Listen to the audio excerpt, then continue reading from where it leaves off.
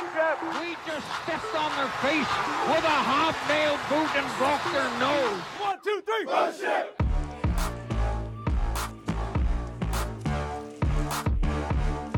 Welcome to the Tide Run Sports Podcast. I'm your host, Dave Bethay, joined by my other long-suffering Falcons friend, Scott the Stat Assassin. Scott, tell people what's up. Go Birds. And we are here bemoaning what Scott feels is another interesting draft, especially at the top of the draft. And Scott and I are probably going to yell at each other in a few minutes here about positional value. If you're new to the show, please make sure to like and subscribe. I wrote an article in detail talking about why I think the Falcons did what they just did with the number 8 pick. I will rehash some of that here, but there's a whole lot more information on our website. So go check that out on the Facebook page or the Twitter page and read that article. It'll give you a lot more background to what we're going to talk about. Scott, we took another offensive player with the top 10. We did not take an edge rusher again. Are you shocked? No, I'm definitely not shocked. It doesn't even bother me so much that we didn't take edge rusher. There wasn't really a clear top 10 caliber guy available at edge. Yeah, same thing happened last year. It happens. You know, if you can't pick somebody who's worthy of that draft pick at a position of need, you know, then you take the best player available. You know, that was supposed to be Jalen Carter. And it starts. Let's recap the draft real quickly. Obviously, as all of you are listening know, Falcons took Bijan Robinson with the number 8 pick, something that I actually predicted on our last podcast. And I actually even said I think I might come down to him and Jalen Carter. And I still think that Carter is probably the correct pick, but I have a lot more optimism about the Robinson pick than I think most Falcons fans, as most of the people that I've talked to that are Falcons fans do not like this pick, and you yourself included. The second pick, number 38 overall, second round, was Matthew Bergeron. And this was a surprise because there was kind of a logjam of guards there. Guys like Steve Avila and Cody Mock are the ones that a lot of people would have had the Falcons taking. That's the guys I had them looking at in the second round, and I took a lot of mocks. So Bergeron was a bit of a surprise, not because he was a guard. You knew the Falcons were taking one, but just not the one they expected. And we'll talk about him in a few minutes in more detail. Zach Harrison in the third round from Ohio State. Clark Phillips, who was probably, I think by all accounts, and even people that don't love the Falcons draft, they love this pick, and there's no reason not to. This guy was rated in the top 2 rounds by most people. I think you had him, his consensus big board value was 65th. And some people had first-round grade on him. I can see why you would not take him in the first round. But taking him at 113 is a steal, and I think everybody universally agreed with that. DeMarco Hellams with the 7th round pick for the Falcons, safety out of Alabama. Clark Phillips, I forgot to mention, is out of Utah. And I don't remember if I said it, but Bergeron is out of Syracuse. And then Javon Gwynn, an offensive guard out of South Carolina.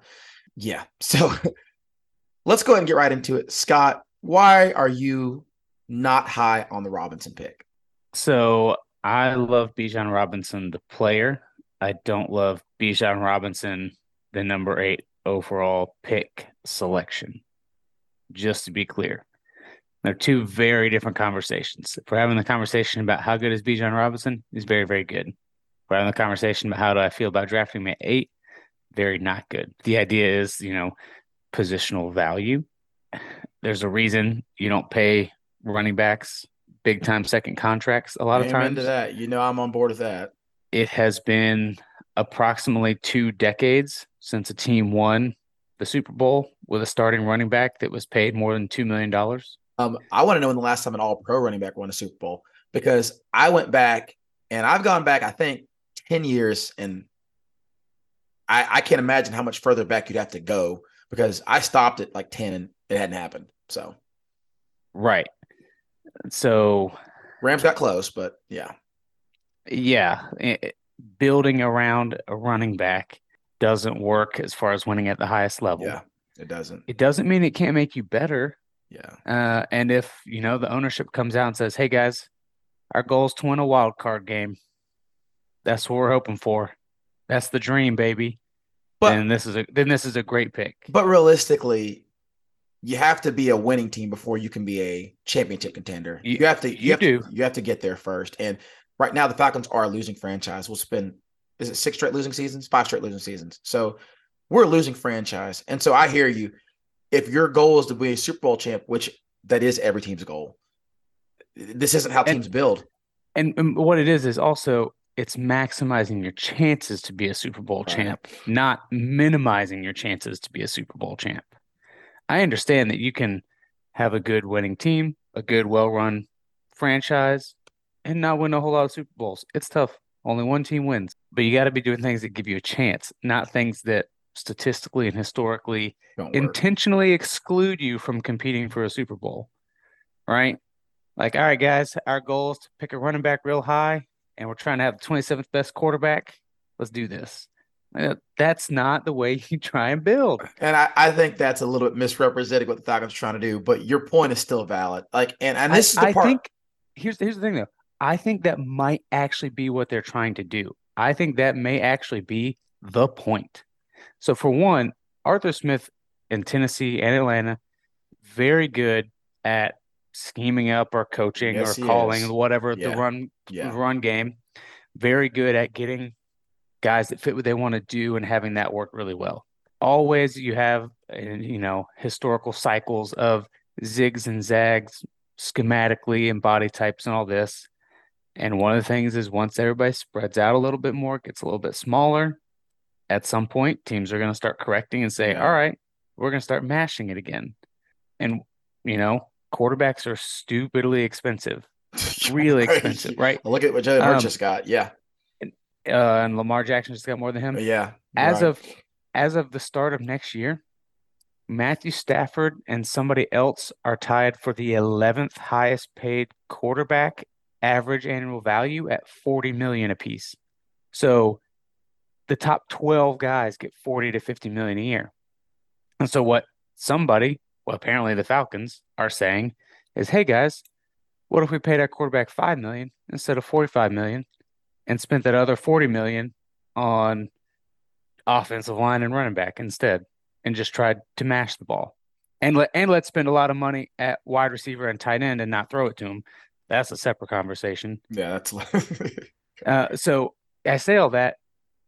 It may actually be part of the plan where they're like, hey, a $5 million quarterback is better value than a $30 million quarterback. Because a $30 million quarterback is how much does Kirk Cousins make? He's got to make more than 30. He's like 33, I think. Yeah. A 30 million quarterback might be the 20th best quarterback in the league. That's correct. Because that's what you're talking about. Derek Carr, Kirk Cousins, those guys. Yeah, they're like, instead of picking a guy and having the $30 million quarterback who's the 20th best, let's just take the 27th best quarterback for $5 million. That's a much better value. It's not even actually a crazy idea.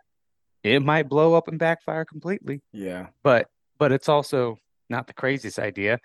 And it does, if that's the plan, it acknowledges the historical normal outcomes for what you get out of a quarterback. Go look at a lot of number one overall picks at quarterback. No-brainer best quarterback out there. You got Baker Mayfield's, you got Kyler Murray's, CJ Stroud, who went number 2 overall this year. Hey, if he's Kirk Cousins, that's a slightly above average outcome for him. Yes, it is. That was actually one of my comps for him.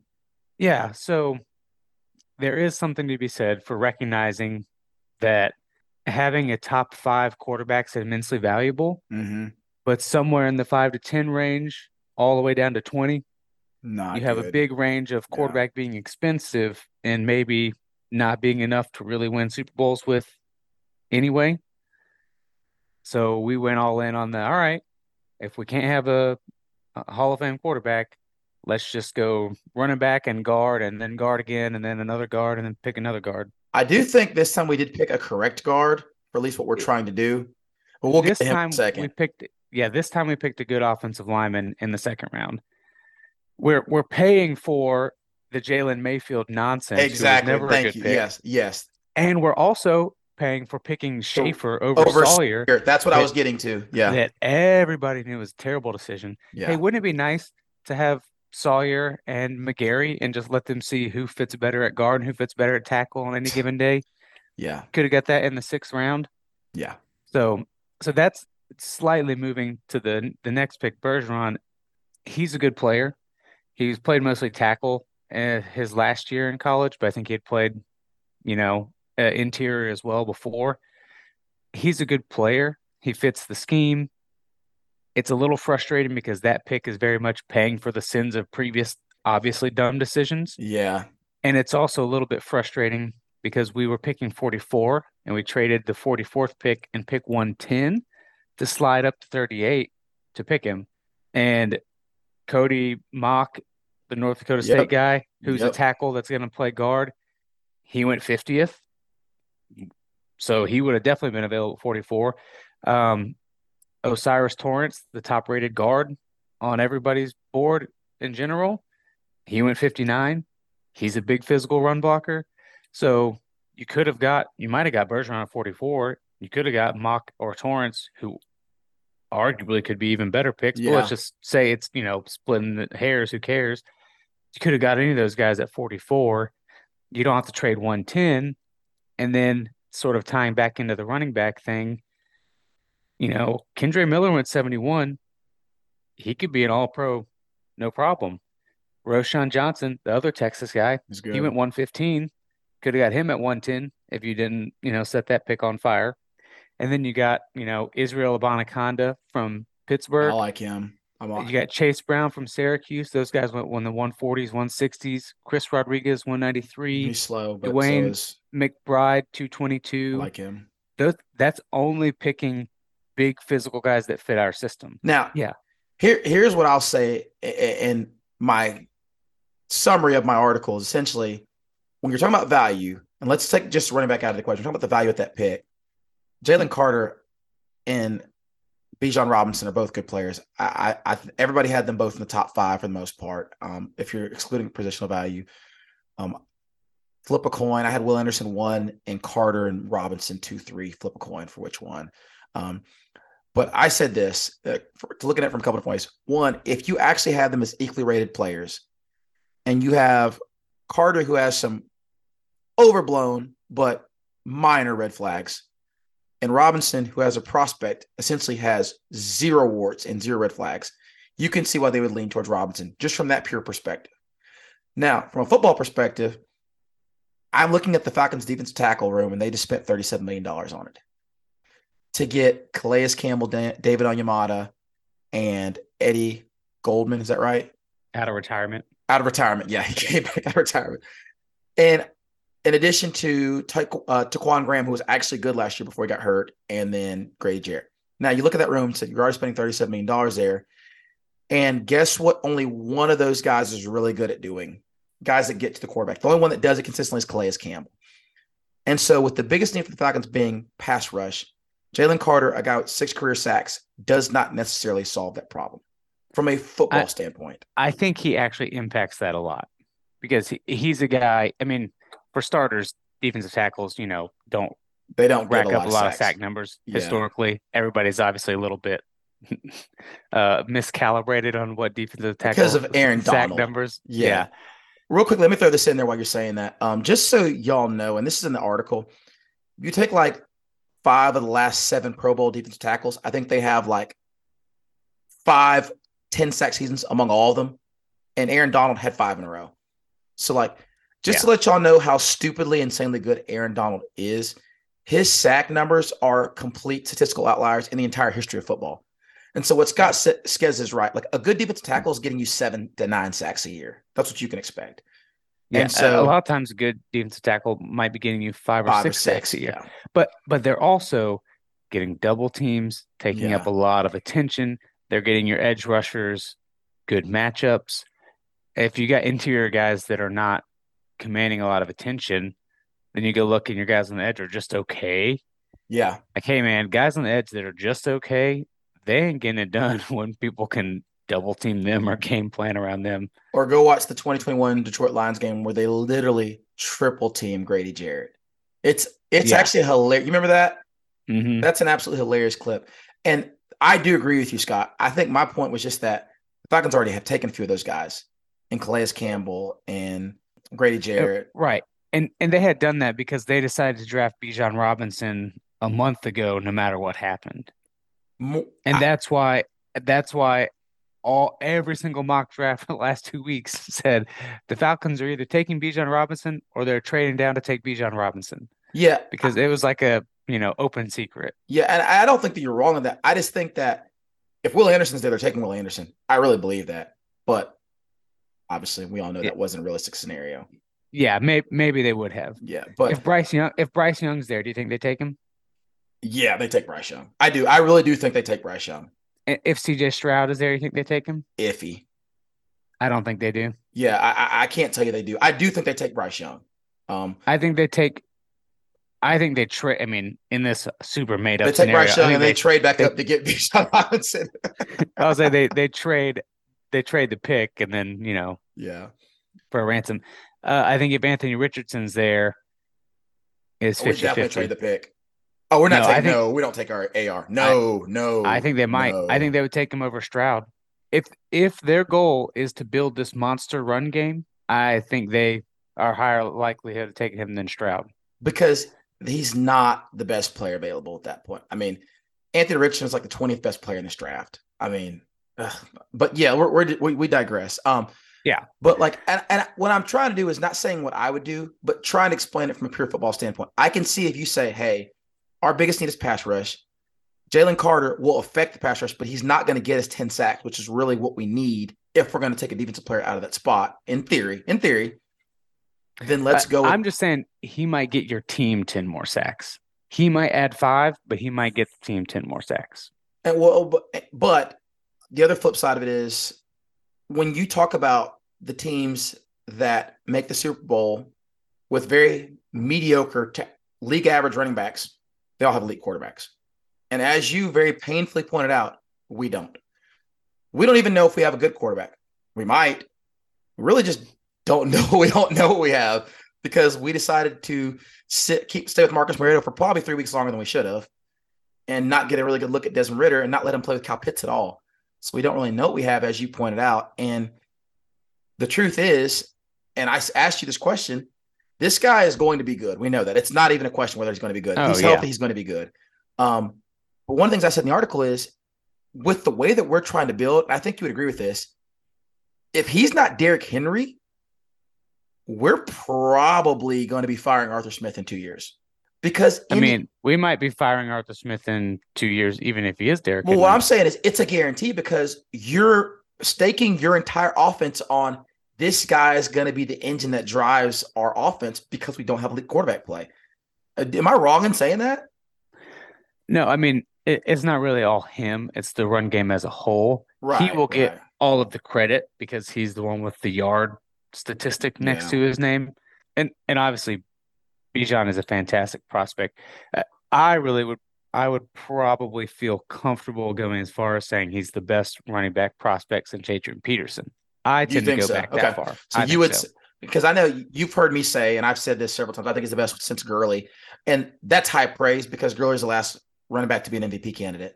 Although Derrick Henry not getting MVP votes in a 2,000-yard season is stupid. That was for number one seed. That was dumb. But I would say, I think he's the best running back prospect since Adrian Peterson, which is, the last running back to win an MVP. Yeah, obviously a phenomenal. When people say generational all the time, it's overused. Actually generational. To me, generational means once every 10 years. That's how I use that in generations football, once about every 10 years. And so, like, Andrew Luck was probably the best quarterback prospect since Peyton Manning. That's generational. And then since him was Trevor Lawrence. So that to me is generational. But you think he's going to be good. Let's say we know he's going to be good. And this is kind of where, normally I side with you on these kind of things. Like, I'm usually a positional value person. I preach, don't pay running backs. And I even said, Scott, we're going to draft Bijan, and then 5 years from now, we should let him walk and go get overpaid by someone else. That's what should happen. Yeah. And I mean, he's the 4th highest paid running back in the NFL. Because of the way the rookie scale falls and him getting drafted at 8. Mm-hmm. That's crazy. He gets paid more than Chubb already. That's stupid. And that's why it's so risky. Like, people look at this pick and go, "Oh, he's a sure thing as a prospect. Like, it's a home run. There's no risk." No, it's risk because running backs get hurt. It's very risky. Running backs get hurt, and you're already paying him like the very, very top level guys. Like, he's already getting paid more than Nick Chubb. He's getting paid like Derrick Henry, Christian McCaffrey. It's tough. to get a whole lot more value than that. Now, what's going to happen is he'll be good, and so people will say, "Oh, it's a good pick because he's good," and that's kind of not really actually the point. Like he better be 2,000 yards and 600 yards receiving good. That's what I'm saying. He's got to be like a 1,800 yard scrimmage yard guy for it to be justifiable, and you have to win. Because if he's Christian McCaffrey in Carolina, Arthur Smith's fired, and you set us back a whole draft cycle until we clear his contract. You do. Well, because we're in the approach of don't pay a quarterback, you can afford to pay a running back. Yeah. But as we mentioned, historically, the don't pay for a good quarterback play, pay for good running back play is not been the way to go for the last couple of decades, at least. And truthfully, for several years, I think until I can't remember who it was, Mahomes might have been the first like $30+ million quarterback to win a Super Bowl. Because I remember Brady was taking those pay cuts. And he's kind of an out because it's not really true because Brady was taking those pay cuts. Peyton won it when he was really, really highly paid in both Indy and in Denver. It might have been like mid-high 20s because that was top of the market at that time. Exactly. So the right way to think about it is top of the market, not quarterbacks, raw value. That's fair. Raw number, because the raw numbers have exploded in recent years. Because the CBA has brought in TV money and all that stuff. But the top of the market quarterbacks, Mahomes is the only one that's won one. Am I correct in saying that? And Brady, because Brady got paid when he went to Tampa. Yeah. But Rodgers hasn't been to a Super Bowl. Stafford, I forgot Stafford because Stafford was a high-paid quarterback. So that's right. It's becoming more common. But there was like about an 8-year span there because they're all highly paid now. Yeah, they're all highly paid at this point. They're all highly paid. So, but I know we rambled and Scott and I usually we don't disagree very strongly on a whole lot of things. This is probably one of our more stringent disagreements. That and the Tebow discussion, which we'll get to another time. But having said that, I think you do see a path for this draft pick to work, even though it's not what you could have done. And part of that's because of some of the other stuff we did in free agency and later on in the draft. Is that fair to say? It is. I mean, I think the player will be good. Yeah. It's a bad way to run a franchise. And eventually it's an unconventional way we'll pay for it. It's an unconventional way. Yeah. It's an experiment that hasn't worked out for many people. It hasn't. It's just true. It hasn't worked for many people. Yeah. And we've got in the last 10-year sample size one team that's done this and got to the Super Bowl. And they did it with and the Titans got close. And they did it with two quarterbacks that were above average starters that had career years because they had really good coaching and weapons. That's what it was. And they also did it with serious defense too at the same time. And great pass rushes, both teams. And that's right. That's part of where this pick rubs me the wrong way a little bit more. If we had a proven front seven, if we knew we had a top 5 defense, then there's not a quarterback worth devoting your whole franchise to. So we got a good defense. We got a good run game elsewhere. Let's just lean into our strength and put it with that defense and let's go. Like you could make a very good case that would be the best way to do this if we knew we had a defense. Yeah. Now, maybe we will have a really good defense. That would be nice. I'm not even saying we won't. I'm just saying I ain't seen it. And this adds to the riskiness of the pick that you were talking about to begin with. That's why. This is why it's risky. And having said that, we haven't actually talked about Robinson as a player. He's a good receiver, like a better than average receiver coming out of college. Go watch his highlights receiving. He's like catching wheel routes over people. Like he's really good. Yeah, he's an outstanding receiver for a running back. And Scott and I are trying to explain to y'all, he's not just catching checkdowns, y'all. He's running real routes, catching the ball. Now, he ain't McCaffrey. Christian McCaffrey could have been a first-round pick as a slot receiver. He was that good. This guy is not that. But the difference, what separates him from some of the other really good backs that have come up the last few years, he's got 4.4 long speed. He's 5'11", 215, which is the prototypical running back size. He's got the hands. And what makes him elite is he might have the best feet I've seen since LaDainian Tomlinson at his size. And that is really high praise. I don't want to exaggerate, but like his feet in the hole are unbelievable. Unbelievable. It's the feet and the balance to go with the other physical measurables. Well, the feet and the balance and catching the ball even to go with the other measurables that sort of set him apart from some of the other top running backs. Though I say that, Ezekiel Elliott was a top-notch Yeah. prospect coming out too. A lot of these guys that also had feet and balance and could catch the ball He's got and better long had good speed than enough Zeke. size Yeah. and good long speed. Yeah, but he's not so No, he much wasn't better slow. He long wasn't speed slow. than No, Zeke, no, no, no, no. So, but yeah, an outstanding running back. We will enjoy the next 3 to 5 years of him running the ball. And then we'll It's either just, overpay him yeah. or we'll watch him go somewhere else and be very mad about it.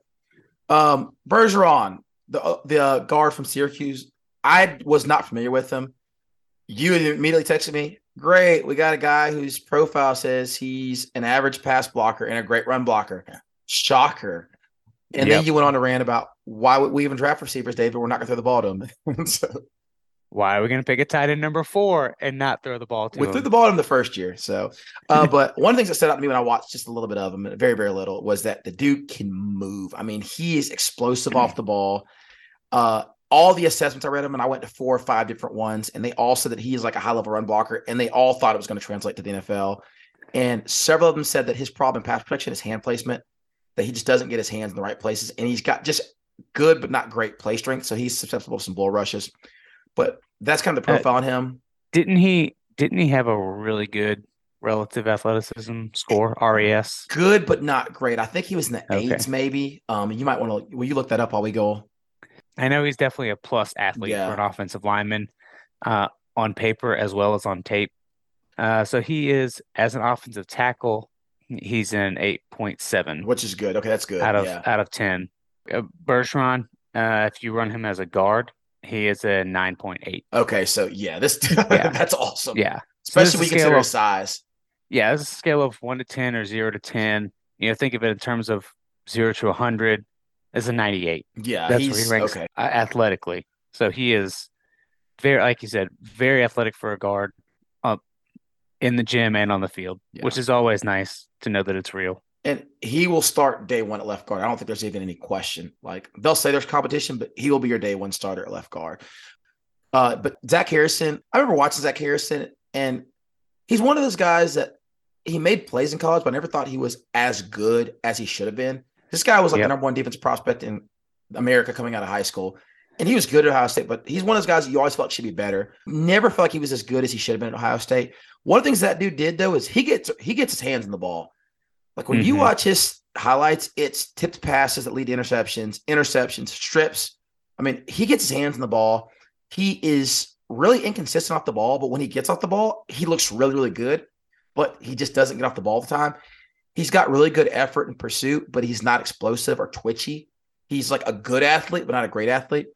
I think he's like your classic base defensive end because he's got like, I think he's 270, 280, like 6'5". He is a really big defensive end, almost defensive tackle size, but he moves like a defensive end.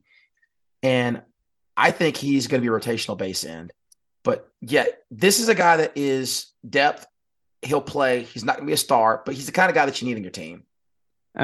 Before we move on from Zach Harrison completely, I will say, as far as testing stuff goes, he's a pretty good athlete for the position. The one thing he is he's also a very linear athlete. Mm-hmm. I think he in space well. And this shows up on film as well. Mm-hmm. Both in the traits he shows and in sort of how they used him and how he played, because it was very atypical. So I'll just start with, I think, his RAS, relative athleticism score, was an 8.7, I think. And it was an 8. Okay. Yeah, so almost 9. So this is quite good. He's good. He reminds me of if Lorenzo Carter was 20 pounds heavier. I could see that. As far as being like linear, not having a lot of bend and wiggle, I think Lorenzo Carter had a little bit more stop and start and some quickness to him. That's also maybe the 20, 25 pounds difference part of it as well. But both long, athletic guys, and probably a little bit more linear than you would like them to have. Some he's bend. got like 34-inch long arms. I mean, he's got super, like 34-inch long arms. He's got super long arms. And if you watched him play, he's an 11. Yeah. If it stopped at 9, he's an 11. He plays where that would be. And for the people that didn't follow all that, that means where a defensive end normally lines up, to rush against a tackle, he's lined up where the slot guy is, the slot We call that cornerback. a wide 9, Scott. But he's not a wide 9. He's an 11. I'm telling you, this was drastically exaggerated. Ohio State does And weird he's stuff like that. yeah, and he's long and explosive, but also kind of a straight line. Which guess what?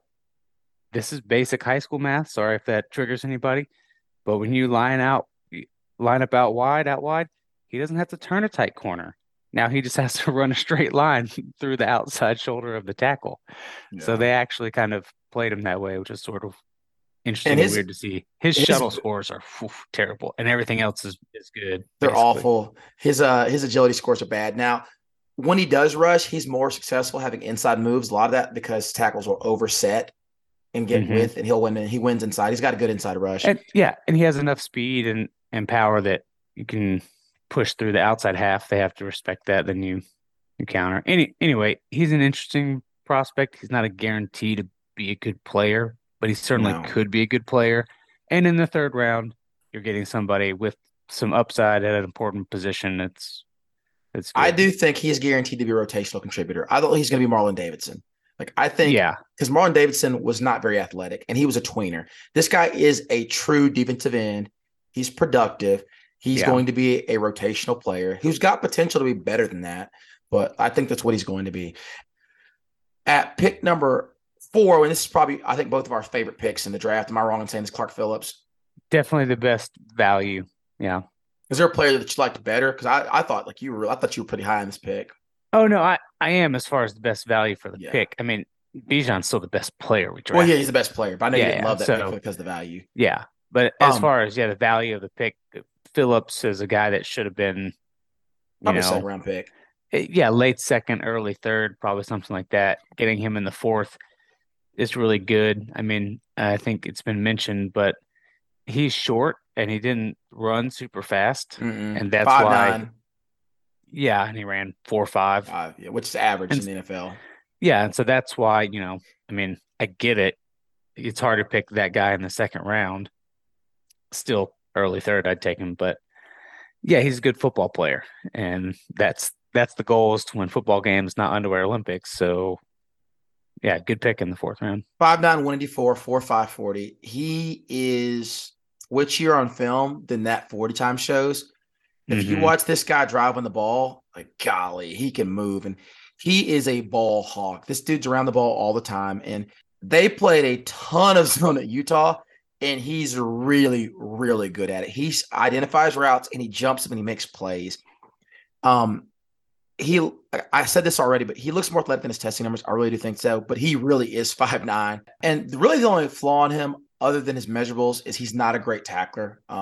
He just doesn't have great technique in tackling. He's a wrap-up tackler, and he's not particularly big, which doesn't help. I think, and people said this, you see that this testing numbers 5'9", 4'5", and he's your perfect candidate to play slot. And if you play zone schemes, God, he's going to be a nightmare. He's going to have a lot of pickoffs and pass breakups. And then we'll mention the Falcons had 2 7th-round picks because we traded away 110. The Falcons didn't want to take 7 or 8 picks because those players aren't going to make the team because we've upgraded our talent. And you saw that in the number of unrestricted free agents we took, undrafted free agents we took. We took 6, I think. The last couple of years, we've signed like 15 to 18 because those guys had a chance to make our team. Hmm. And this year we signed like 6 to 8. So the last 2 picks for the Falcons, DeMarco Helms, who is a classic box safety from Alabama, he does one thing really well, and it is knock your head off. He is going to play a lot of special teams. He's going to be very, very good at it. And I think he's actually got a chance to make the team because he will be a very good special teams player. If you want him to do much else, it's a little iffy. Yeah, and he's the kind of guy you take in the 7th round. Mm-hmm. Like this, I agree with that. that's a good 7th-round pick. It's a guy who has a very good chance to make the team. It's a guy who could contribute on special teams, and it's a guy that could work his way into playing an actual role. Probably not as a starting safety, but package guy. there's 3 safety looks are not that uncommon these days, right? Somebody that you go to your 3 safety looks, a lot of times you want to have a guy that's sort of kind of like a hybrid linebacker type as one of those spots. So it's a 7th-round pick, so it's probably not going to change the franchise. But, while we're talking about the process and how they're doing things, credit where it's due, that that was probably well done. He's going to be really fun to watch special teams because at least 2 or 3 times this season, you're going to see somebody get walloped. You're going to be like, who is it? Oh, that's Helms. And then we took a guard from South Carolina, Javon Gwynn. Who cares? Another guard that won't play and won't make our roster. He'll probably be a practice squad guy, possibly. Whatever. Okay. I have nothing to add. I didn't even watch his film. No, and it's again another annoying thing of why did we make some of these really stupid picks at guard in previous years? And my frustration here is I know what you're going to say about us not throwing the ball. Take a wide receiver there. Somebody to run back kickoffs, something. Take a wide receiver there. Because the one undrafted free agent that I actually give a crap about, Justin Robinson, is actually going to make our team. But like that's what Robinson, why don't you just draft Robinson with that 7th round pick? He's 6'2", 205. He ran a 4.48 now. He doesn't look that fast on film. He's got no movement skills, and like his agility times were awful. I think he was like in like the 1 percentile for his agility scores, but he had crazy good hands. He just can't separate. Shoot, take Matt Landers and just see if it works out. And yeah, where did he go? He went 5th round, 6th round. I think he went undrafted. Did he really? I thought he got picked up. Anyways, we digress. Really quickly, I said Justin Robinson, Justin Marshall. Yeah. Marshall has direct ties to the Falcons staff because his offense coordinator at Louisville was Dwayne Ledford, who's the Falcons offense line coach. And Marshall's the kind of guy that went to Louisville, didn't play very much, didn't do a whole lot, transferred down in competition, and then had like 60 catches and 800 yards and like 9 touchdowns. So the drop in competition really helped him and got himself on NFL radars. And I think he's going to make our team. But one of the things I want to talk about as we wrap up before we jump over to the Dawgs in this draft was I've been having a hard time figuring out how to predict what we would draft because I don't really have a good grasp of Ryan Nielsen's scheme. Like Dan Quinn's scheme, you knew exactly what he was looking for at every position. You knew what he liked in defensive linemen, although he apparently couldn't pick them very well. You knew what he wanted out of linebackers, which he did draft very well. And you knew what he wanted out of corners, which he drafted exceptionally well. Like I could literally look at a guy's arm length and height and tell you whether or not Dan Quinn was going to consider drafting him. It was that predictable. No, absolutely. There was like a Seahawks fan site that started this a long time ago, and they had narrowed it down to the like Dan Quinn draftable corners, and it was like only guys with was it 33? 31. It was 31 inch 31, arms. 31 was the magic number. Yeah, you had to have 31-inch arms, and you had you had to be 6 feet tall. That was and 4.5 or faster. And usually broad jump was heavily valued in there as well. And so this is a lot harder to predict with Pease and Nielsen, partially because, as they keep saying, they have multiple schemes. But that's a little bit of BS because if you watch Ryan Nielsen, they're in 4 down the majority of the time. And when they go nickel, they're in a 4-2-5. They don't really ever play a true 4-3. And one of the ways they get away with it is that they use their safeties in the run fits a lot. So instead of having a box with 4 down linemen and 2 linebackers, they'll have a 5-man box, but they'll creep Tyrann Mathieu up into the box to be the extra run fitter. And that's how they got away with it. And so go ahead. Oh, I'll say in general, on not knowing, he's not really been a defensive coordinator before. Yeah. He was co-defensive coordinator for 1 year. And he was another team coach. Yeah. So we haven't seen exactly what he wants to do, how he wants to do things, which to your point is why we don't know what they're looking for. Exactly. We know what Arthur Smith wants on offense. We do. Big, beefy, burly man people. Ball. Yeah. But defense, no clue. But that's made it hard for me to evaluate and predict because I look at a guy like Zach Harrison. I said, well, based on that, if you're drafting that guy, you're playing a 4 down front with the base defensive end. But then we go and re-sign Lorenzo Carter, and we drafted last year guys like Ebiketie and Malone, who are classic 3-4 linebackers. But then you re-sign Carter, which tells you that guy is not really a defensive end at this stage of his career. He's a true 3-4 OLB. And I know we're going to be multiple, but in the scheme in New Orleans, they didn't use a lot of defensive end outside linebacker hybrids. What they liked instead was inside outside linebacker hybrids. Now, the Falcons do have those in Michael Walker and the guy we just brought over from New Orleans, Hayden Ellis. It's just interesting. I will tell you this. We're going to blitz a lot. We're going to play a lot of zone. So I can tell you those 2 things are going to be the case. I don't really know a whole lot more to tell you. And we'll be better in the back end because Jesse Bates is really good. So defense is a very big unknown. So we will see. I think, there's reasons to be optimistic. I think the defense has a lot of depth. Yes, it It does. feels like. Not a lot of star Um, power. yeah, but not a lot of star power. So then it's one of those things where it's like, okay, do we have a lot of depth because we have, five starters and 15 backups? Yeah, exactly. Or Yeah, or yeah, do we have a lot of depth because even though we don't have a lot of stars, we have 16 starting caliber players and we can exactly. something that's not totally clear, like, what is Calais Mm. Campbell right now? Is, What is Jeff Okuda? yeah, what is Jeff Okuda? What is Eddie Goldman? You know, how much are we going to get out of guys like Bud Dupree? I Uh, and see that's another one. Bud Dupree is a 3-4 outside linebacker, a classic one. So it's like yeah, I know we're gonna be multiple, but I don't know how these pieces fit. But I do know that we have a lot of like legitimate NFL players. I will say yeah. that.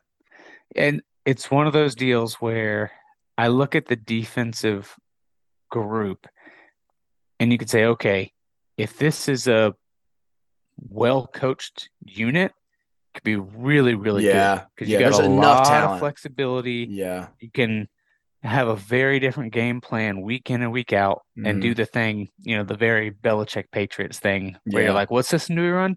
We run the system where we try and stop the whatever they do best every week. Yeah. And it's different week to week. If that's how this team is coached, this could be a very good roster that fits really well with Yeah. that. If And this is a they've said flexibility over and over again, but it's so overused that you almost just tune it out. yeah, you don't know when it's true, right? Yeah, Eh, I look at the roster and the roster sort of matches with that. it So does. I'm inclined to believe that's true.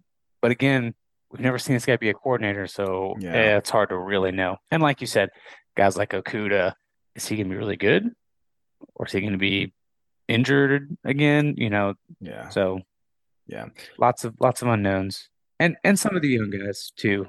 Overall, you and I hate grading drafts right after. It's stupid. We got, I would say, one elite player, a guy that's going to be a quality immediate starter in Bergeron, we would think. I mean, I don't see a whole lot of reason why not to. And some really good depth pieces in Harrison and Phillips at positions of need, I would say. So I'd say the Falcons did meet needs except for receiver. That I know we joke about them not throwing the ball, but you still have to have somebody to run the routes. Yeah, we still need a second starting receiver to Receiver, block. yeah. So I don't. This draft doesn't get me overly excited, but I can't say the Falcons did a terrible job because you got some talent and you met some needs. So I don't know. I feel like the Falcons, we knew beforehand that the Falcons did most of their work in free agency. I mean, I really do feel like that was the case. Do you disagree with that? They definitely did. And I think that's perfectly fine given where the cap situation and the Was. roster was and everything. Meet immediate needs with veterans and free agency, Mm-hmm. and then draft for future longer term stuff. Yeah. And here's something that you said before is when you do good in free agency, you're not forced to reach in the draft. Yeah. You can actually take, regardless of whether or not you agree with who they took, you can go for the best player available when you don't have huge holes to fill. When you go to a draft like they had the last few years and said you have to find 4 starters, you're a poorly run franchise. You're a poorly run Yeah. franchise when you go into a draft saying we have to find 3 starters because that's hard to do because even the best drafters don't hit on everybody. No one does. Well, and they don't hit on them on that timeline because the last number of years we came in every year going, all right, we just need 3 or 4 starters and 3 or 4 Yes. contributors in their rookie year. And it's like, we got 6 draft picks. How are we going to select 8 contributors? This is not going to happen. And then people are impatient, like, oh, Ebiketie and Malone aren't any good. Well, what if Ebiketie and Malone combined for 12 sacks this year? You feel a lot better about those picks, but because they weren't great last year, people feel like they're wasted picks. And it does, like you said, it's the timeline. You have to give things time. Yeah. So Grady Jarrett year 1 was like, oh, he was better than we thought. Grady Jarrett in year 3 is like, oh crap, this guy was one of the best steals in that draft. And so you have to allow time to play out. Now, one of the things that you can predict is that UJ is going to have a lot of people drafted every year from now until the foreseeable future. Yeah. And not only do we have a lot drafted, Scott, you said that we had a historic number of players drafted. So, yeah, it was 10 guys this year, which was tied with Alabama for the most in this draft. But the 22 to 23, the 2-year run is 25 guys drafted, which is a 2-year draft record. So back-to-back drafts. Nobody's ever had 25 combined before, which, obviously the 15 record-setting draft last year had a lot to do with that. And then from 21 to 23, so the last 3 drafts, 34 total guys, which is a 3-year draft record. Huh. And just a heads up, when they have like a dozen guys drafted next year and it's 46 guys over 4 years, that'll be a record too. Yeah, you and me and Dr. J sat down and went through this. And we're like, no less than 10 next year, probably as many as 15. Now, they're not going to be high draft picks like they were in that last year. That was a freak thing. Like, you won't have 5 first-round picks. You're looking at like 2 or something like this. But rounds 3 through 6, we might have 10 guys go in those rounds, like legitimately. Yeah. And then on this year's draft, I think one of my sort of takeaways was that a lot of these guys ended up in really good positions, whether like from a team or coaching fit or just the depth chart or even like development, a lot of good fits. Jalen Carter, he's in a position where if there are off-field concerns, which is an if, I don't actually know if that's really true. Yeah, that stuff's overblown. He's somewhere with it's a good, well-run organization. There's also an immediate support system of current and former UGA teammates that goes a long way. And also guys like Nakobe Dean and Nolan Smith that are respected leaders in Athens and guys that he would probably listen to there, as well as being there with Fletcher Cox. And it's like, oh, hey, here's a defensive tackle whose game you might want to model, who might be in the Hall of Fame. He's here, go practice against Jason Kelsey, and Lane stuff Johnson. Like that. Yeah, and similar for Nolan Smith, where it's like, okay, you're an undersized edge rush guy. A lot of times those guys are not well used or well developed. They kind of fit outside the norm. Hassan Reddick is with Philly right now and so is Brandon Graham. Yeah. And Hassan Reddick was your like 240-pound, gotcha, 4'5" kind of guy. I forget where he got drafted originally. Was Arizona? I think it might have been Arizona. Yeah, didn't have a whole lot of success. Went to Philadelphia. Okay, his last year in Arizona, he had a good year. Yeah, he did. So he did. But anyway, double-digit sacks. But you have Carter and Nolan Smith going to a good franchise, and also a franchise that is currently using a veteran player in the kind of exact same way you would want to use them. I didn't realize he was 230 pounds. Good gosh. Yeah, I didn't know he's that small. Exactly. He's small. So, and then, lots of guys like Broderick Jones and Darnell Washington went to Pittsburgh, which is just a stable organization, right? Yeah. So you have lots of, and Keely Ringo went to the Eagles. So there's lots of stable organizations. And then you have like Stetson Bennett, Warren McClendon, who went to the Rams, which right now is a good organization, but also a good offensive scheming head coach. They're very good at running an offense that gets the most out of its players. Stetson can be there and be the actual clear backup. They have one quarterback on their roster before the draft. Yeah. One. So he's making that team. Yeah. So he makes the team. He gets to be there. Stafford is old and gets injured. Like he will have a chance to start 1 or 2 games this year. And then in 2 years when Stafford retires, he'll be there and know the system, and he might even have a chance to compete for the job, right? So a lot of that kind of stuff. And could he have gone to a better schematic fit? Because we all said, like, you put him in the Shanahan-McVay, that scheme where it's play action heavy, throws across the middle of the field, which he is really good at, moving the pocket. It's like, I know everybody thrives in that system, but it is by far the best fit for him. Where, like, remember Matt's first year in that system, he sucked. And he dropped some weight, got more mobile, and was a lot better at it. But, like, could not be a better fit for him. Yeah. So I think probably the only 2 guys that I look at and go, oh, they didn't land in the best place maybe, is just Chris Smith, because it's the Raiders. And, look, it's just hard for me to totally trust what the Raiders are doing at any point in time ever in history. And Kenny McIntosh, because where'd they draft the guy last year in the first round? I can't remember. Michigan State guy. Yeah. Kenneth Walker. Kenneth Walker. Yeah, they drafted him. Who had a monster year until he got hurt. Last year until he got hurt. and then they drafted running back in the second round this year, and then they drafted Kenny McIntosh. Yeah. So for me, I'm like, okay, well, Seattle drafts a running back every year. I was about to say that. I was literally about to say that. They draft a running Yeah. back every year. Yeah, so they'll draft 4 more running backs while he's on his rookie contract. So it's hard to just feel great about that from a numbers standpoint. Shoot, he may still make that team and play there 10 years, but just the sheer numbers of depth chart and how Seattle treats running back, it's hard to feel great. But in general, yeah, it was a good draft, even for the guys like Darnell and Keeley that kind of fell a bit further, ended up in good places. We got to talk about those two things before we sign off here. Folks, why did Darnell Washington fall? Because this is one of the deepest tight end drafts in recent memory. And tight end evaluations are so team specific because tight end skill sets can be very scheme specific. And what Darnell does just isn't the flavor for everybody. It's just not. And there was a wide range of disagreements on tight ends 2 through 4. I mean, most people felt like the tight end from Utah, Dalton Kincaid, was the best tight end. And then after that, it was Musgrave, Mayer, Darnell, several other, Laporta, and a group of like 6 or 7 tight ends where it was throw them in a hat and pick which one you think is the best. And so eventually, with tight end not being a premium position, even with all those guys being good prospects, one of them was going to drop because teams just don't load up on tight ends. And it just so happened to be Darnell with being the one that dropped.